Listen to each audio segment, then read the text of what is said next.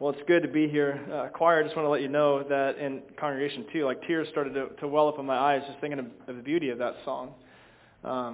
Though I have nothing, come.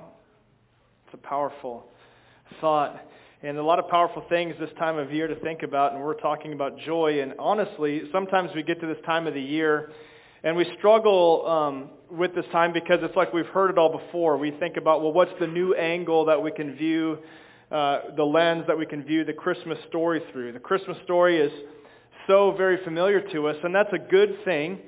You know, we're familiar with the virgin birth and the humble surroundings of the birth of Jesus. We're familiar with, you know, the turmoil that probably resided in Joseph's heart and the profound sense of wonder that resided in Mary's. We're aware of the lowly shepherds abiding in fields, keeping their watch of their flocks at night.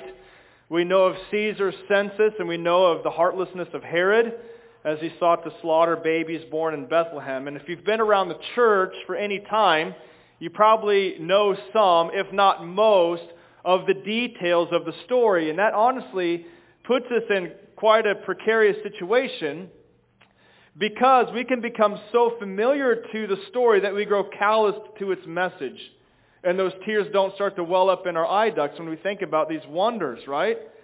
And we considered that last week when we looked at the idea of the love that God demonstrated by sending His own Son into the world, not to condemn it, but to save it. That's a message that can't just go in one ear without the other. Like I heard that one before. So now we find ourselves in the fourth week of Advent, like we're 1 week away from Christmas. Just want to let you know that, just in case you haven't shopped yet, right? We're 1 week away, and we've already talked about the hope of Christ's first and second coming. We've talked about the peace that He can bring to our lives right now, and that will be fully realized when He comes again. And we asked and answered a set of questions last week about love, and today we come face to face with a somewhat of an elusive reality, and that is the reality of joy. You hear a lot about joy these days, that little three-letter word joy. It's everywhere. You'll see it. What is it?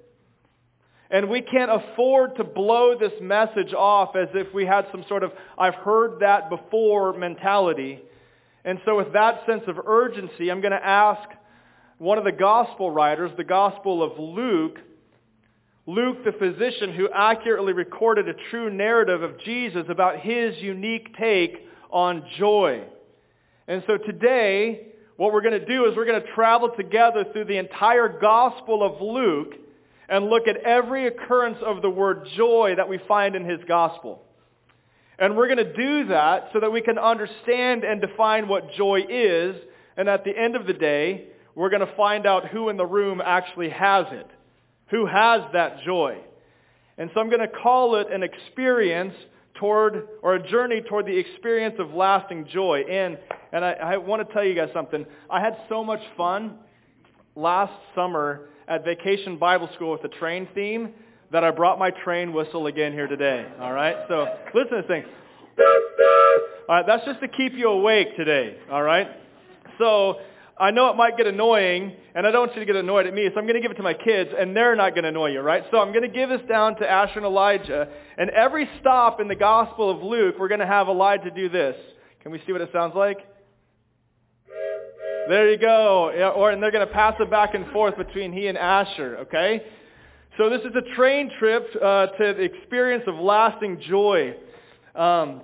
And this is going to be a wake-up call for us. We're going to take a train trip toward the experience of lasting joy, and Luke is going to be the engineer, and I'm going to be like the conductor that attempts to help the passengers with whatever they need while on the journey. So all aboard. The first stop is chapter 1. You ready? Chapter 1?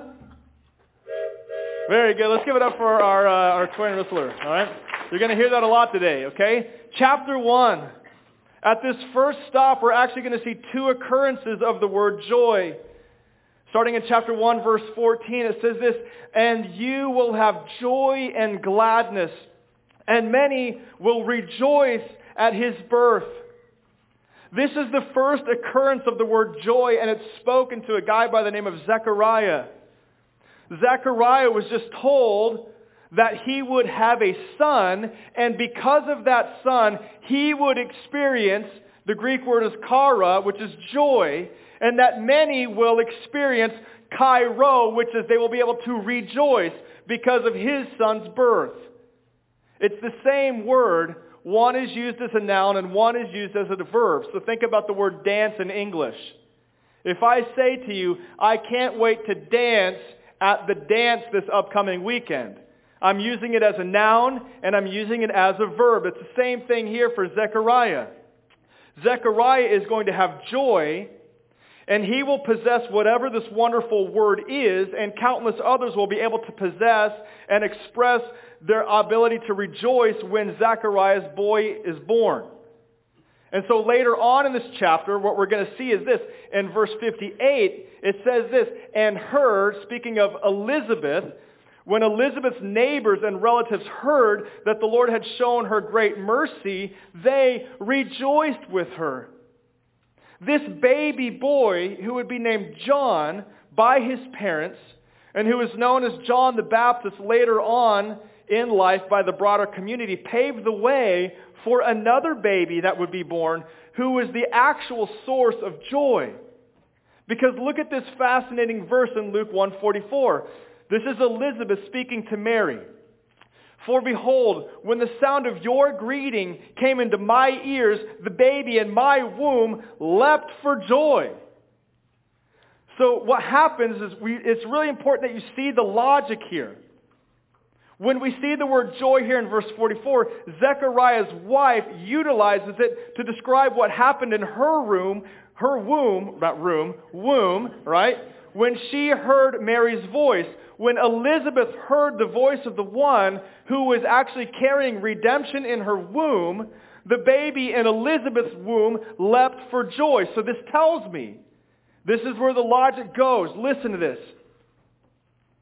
The source of Zechariah and Elizabeth's joy was leaning upon the joyful thought of having a baby, right?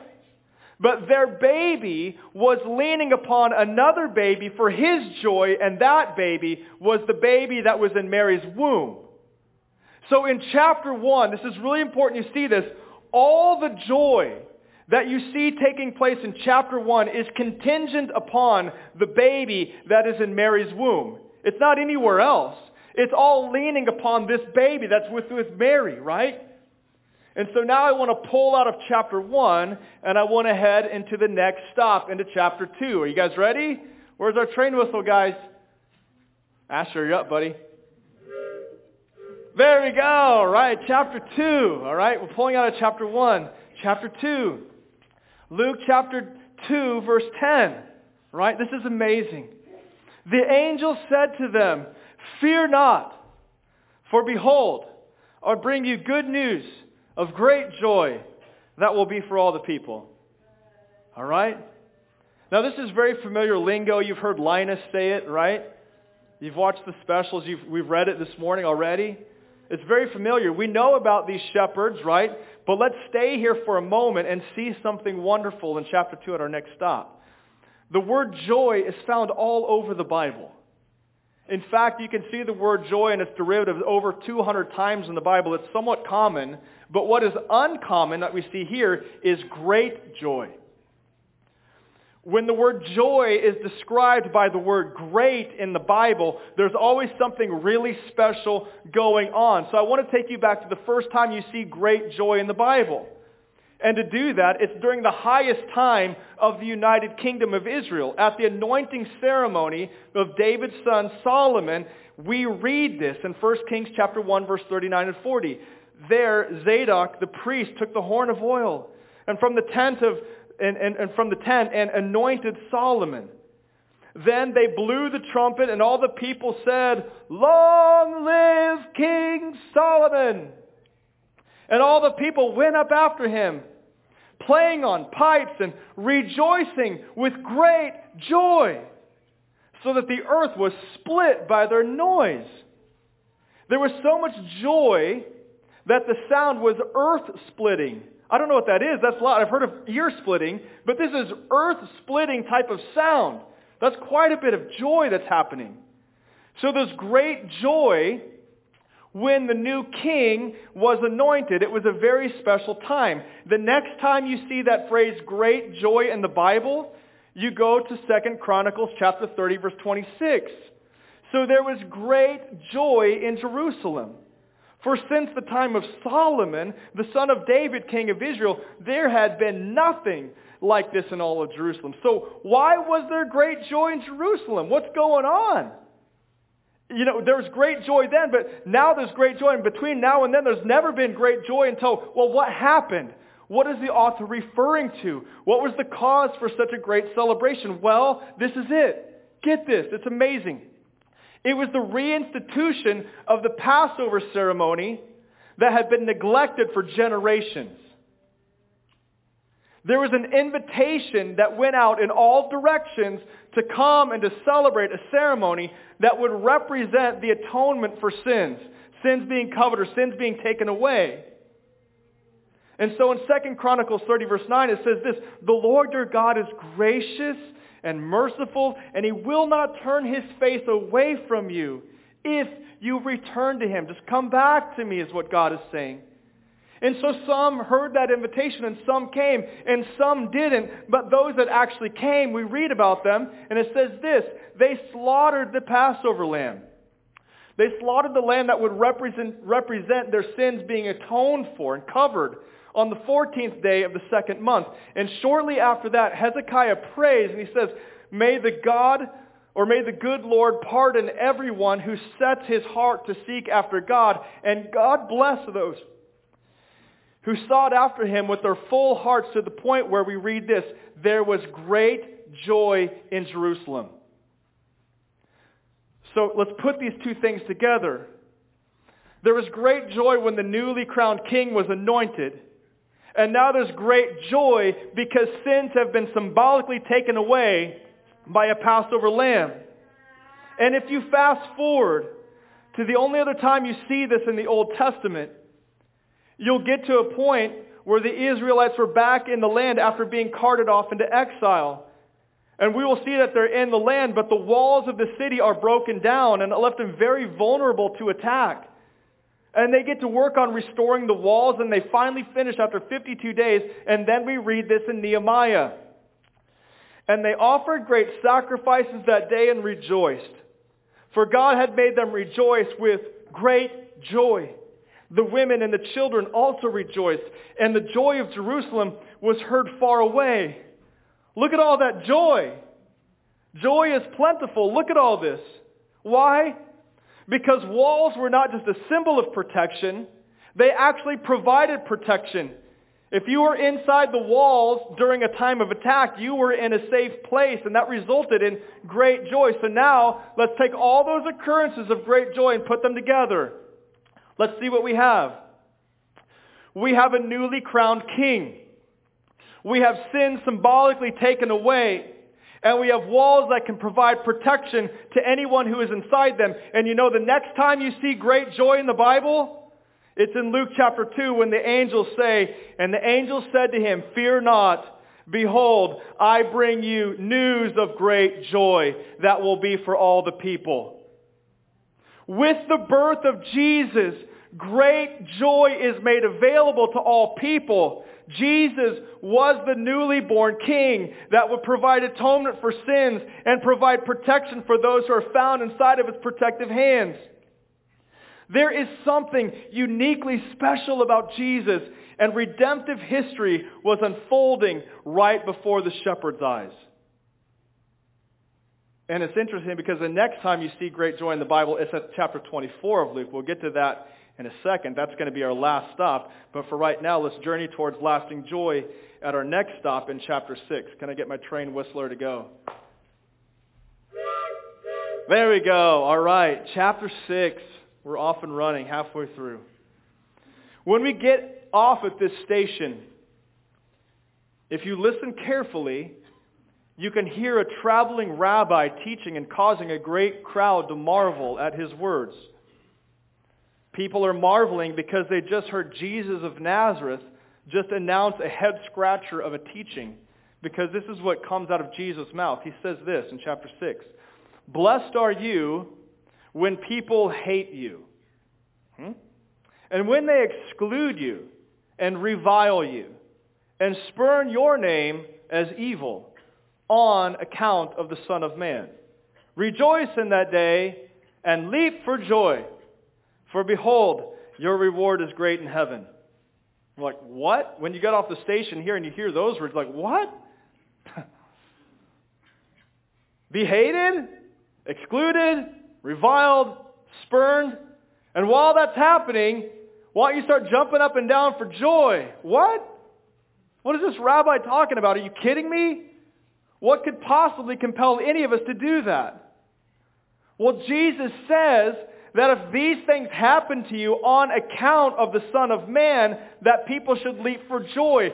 Jesus, when we get off at this station, has the guts to say, look, if you are associated with me, then you can let others do whatever they want to your reputation or even your physical body, because all you really need you have in your association with me. That's what Jesus is saying here.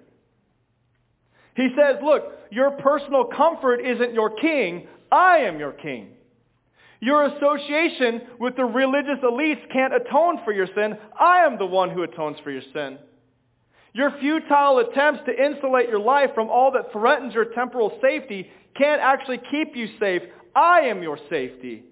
I am the one that the prophet Isaiah spoke of when he said, fear not, for I've redeemed you. I have called you by name, and you are mine. When you pass through the waters, I'll be with you. And through the rivers, they shall not overwhelm you. When you walk through the fire, you shall not be burned, and when the flames shall not consume you. For I am the Lord your God, the Holy One of Israel, your Savior. Jesus says, look, I'm like a thick, impenetrable wall of protection surrounding you. And so since this is the case, why don't you go ahead and leap for joy? Chapter 6. Next stop is chapter 8. There we go. Here at this stop, we hear Jesus of Nazareth teaching again.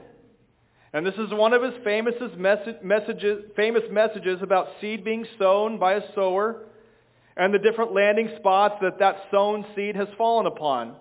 And 3 of the 4 landing spots produce no long-term growth, and therefore it's not the right type of soil to expect a plentiful harvest from. And Jesus isn't talking about potatoes and tomatoes here. He's talking about his actual words that are coming out of his mouth and being planted in the hearts of those who are listening. The listeners' hearts in chapter 8 are on trial. Which one will actually produce? And we see the word joy here in verse 13. As Jesus begins to provide an interpretation to his parable, he says that seed was sown that fell on a rock, or as Matthew states it, on rocky ground. Look at verse 8, or chapter 8, verse 13. And the ones on the rock, so the seed that was sown and fell on the rock or the rocky soil, are those who, when they hear the word, receive it with joy. But they have no root. And they believe for a while, and in a time of testing, they fall away. So once the reviling comes, once the spurning comes, it's like, I don't want anything to do. I don't want any association with him. Right? So here we see the word joy, but the word immediately following that word joy is the word but. And you've heard this before. The word but has a tremendous tendency to negate everything that precedes it. So at this stop, I think we're meant to see this. There is a way to receive the message of Jesus with joy, but still be guilty of having a hard heart. Some of you here today, some of you listening online, might be thrilled to hear about all that Jesus can be for you. However, your thrill of Jesus has never translated into active obedience to all that Jesus, the rabbi, actually teaches. We looked at this last week. If you love me, what? Keep my commandments. What needs to be gleaned by us from this stop is don't just be thrilled with the prospect of what Jesus offers. Actually take him up on the offer.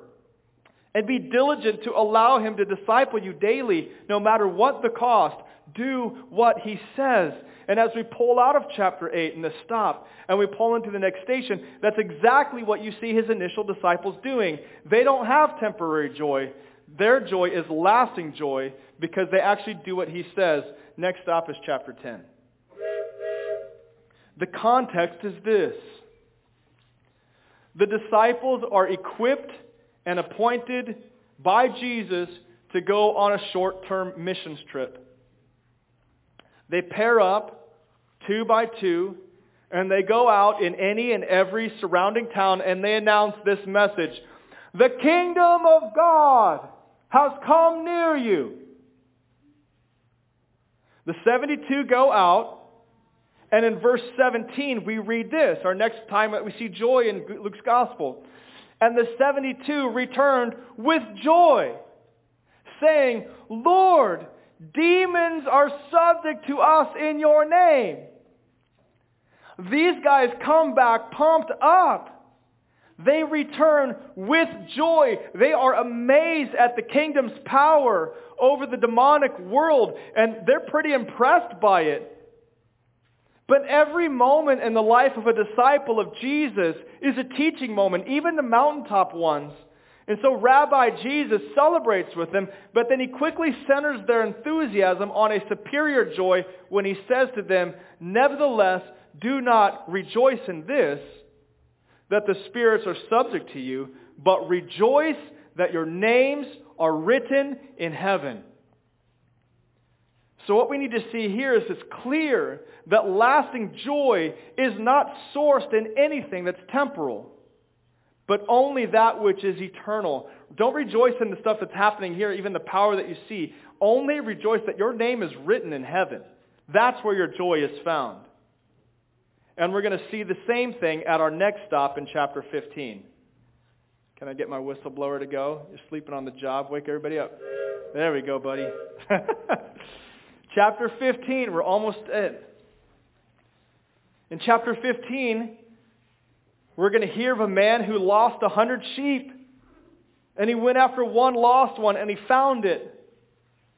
And then Rabbi Jesus says in chapter 15, verse 7, I tell you, there will be more joy in heaven over one sinner who repents than over 99 righteous persons who need no repentance. And just in case, because so often we don't get it the first time, Jesus tells another story about a lost coin and a woman who then found the lost coin. And then we get the same punchline in verse 10. He says this, I tell you, there is joy before the angels of God over one sinner who repents.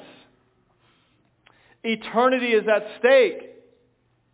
And not just eternity, eternal joy. And so now I want to approach our last stop and notice a final thing and then define joy and then ask the question as to whether or not who in the room has it. Last stop of the day, chapter 24. At this final stop, can we give it up for our whistleblowers here? That's good. At this final stop, you're going to see the word joy twice. This is after Jesus was betrayed and tried and crucified and died. This is after he was laid in a sealed tomb for 3 days, only to await his glorious resurrection on that first Easter morning. After all of that, he appears in a room with his gathered disciples and says to them in verse 36, peace to you. But they were startled and frightened, and they thought they saw a spirit. And he said to them, why are you troubled? And why do doubts arise in your heart? See my hands, see my feet, that it is I myself. Touch me and see, for a spirit does not have flesh and bones, as you see that I have. And when he had said this, he showed them his hands and his feet that had holes in them.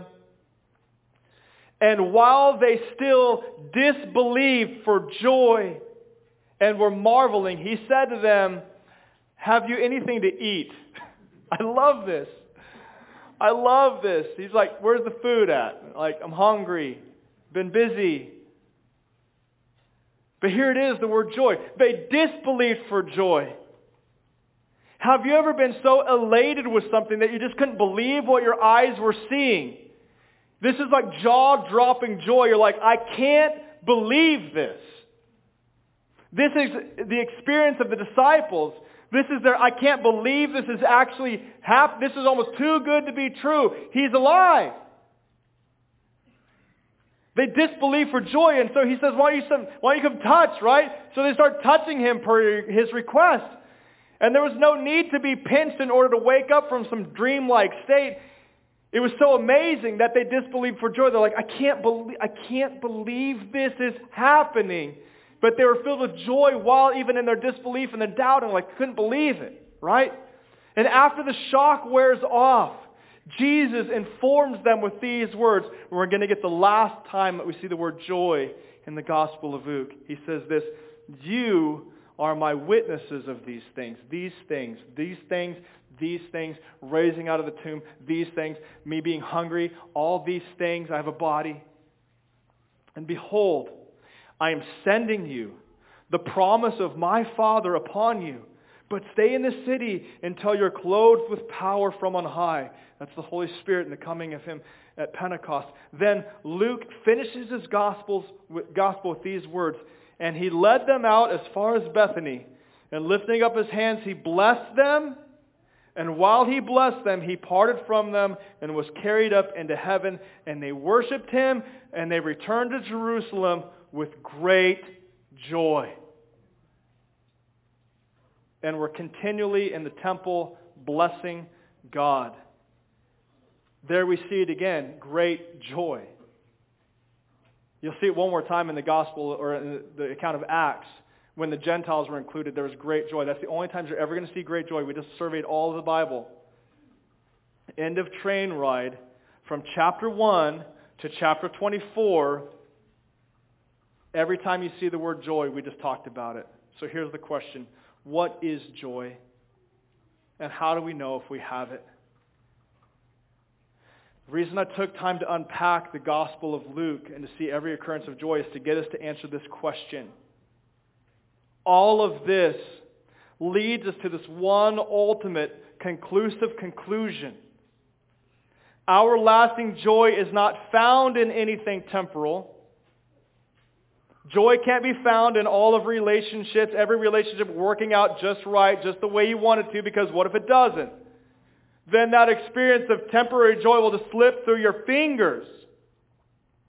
The source of your joy can't be, I hope I get all the Christmas presents on my list, kids. Right? The source of your joy can't be tied to situations and circumstances or things that we can accumulate here. Because why? There's too much that could go wrong here. Things are just too volatile in our world. It could all just be pulled out from underneath us. So now we're at the end of our journey towards lasting joy in the Gospel of Luke. And what I want to point out to you is that every time we have seen the word joy in Luke's Gospel, it is inextricably connected to the good news of the Gospel of Jesus Christ.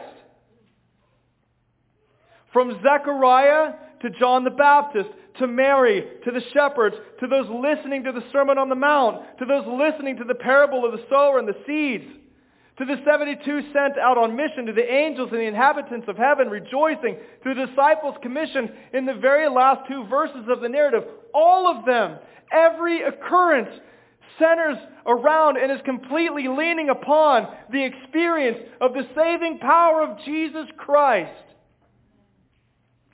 So we're at the end of our journey through the Gospel of Luke.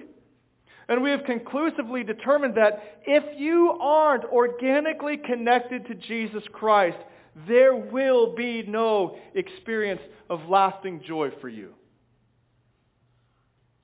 Because joy is that feeling you get when you realize that Jesus is your King, who has taken away your sins and can protect you until His kingdom comes in its fullness. That's what joy is. That's the only thing it is. So the question is, who in the room or who online is connected?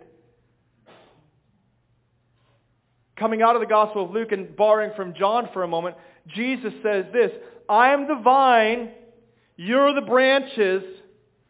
Whoever abides in me and I in him, he is the one that bears much fruit. For apart from me you can do what? Nothing. No joy.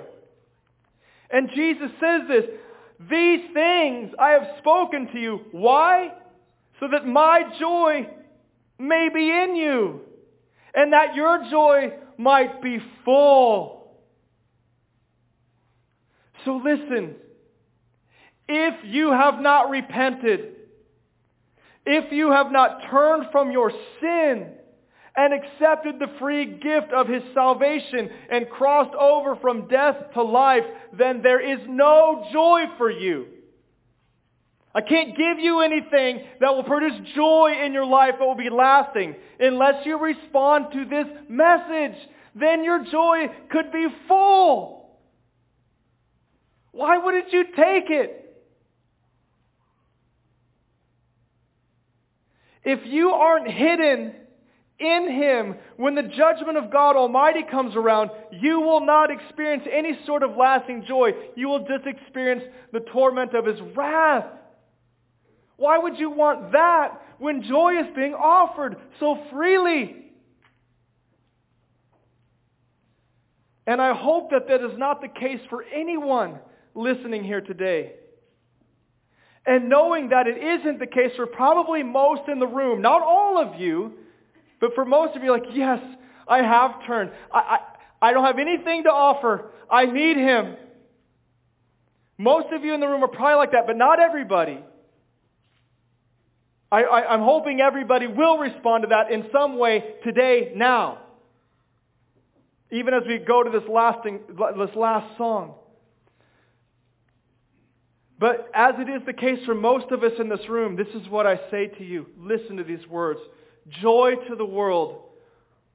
The Lord has come. Let earth receive her King. Let every heart prepare Him room. Come abide here. Joy to the earth. Why? Because the Savior reigns. And songs need to be employed and to be joyfully and repeatedly sung over and over because He has saved us from the penalty of our sins. Joyful songs need to be sung because He has come to make His blessings flow as far as the curse is found, and the curse is found in all of our hearts here. But He can rule there with His wondrous love, and not just our hearts, but He also rules the world with truth and grace, and He will make the inhabitants of every nation prove the glories of His righteousness and the wonders of His love when He comes to judge the world with equity. So lasting joy is possessed by us when we are found in Christ and in Christ alone. So who's found in Him? Let's pray. And choir, you can make your way up on stage, and worship team as we close with one final song.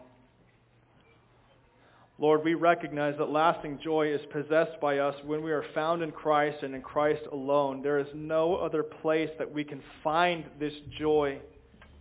And many songs have been written over the ages that talk about joy, and many of us sing them year after year, but we've become callous to its truth, or maybe we've never accepted it, so that we sing it, but we feel hypocritical because we have no joy, and we think that joy is some sort of happiness. It's not. Joy is that feeling you get when you realize that Jesus is your King who has taken away your sins and can protect us until your kingdom comes in its fullness, and that nothing can come against us that hasn't been outside of your intended will for our lives to fashion us into your likeness. God, we desperately want to be people that are marked with serious joy. And so God, I pray that you would help those in the room that say, yeah, I've heard it, but I don't feel like I experienced it. God, right now in this moment, would you work? God, I pray that they would feel maybe a lump in their throat or something in their heart. Maybe it's an elevated heart rate, whatever it is. God, speak to that person, these people here, God, I beg of you, so that their experience can be the experience of lasting joy. like many in the room already have. And God, as we close out our time by singing just this beloved carol about your joy, I pray that you'd receive it and that you'd be honored and glorified by our efforts to bring you praise, because you are our source of lasting joy. And it's in Jesus' name we pray. Amen.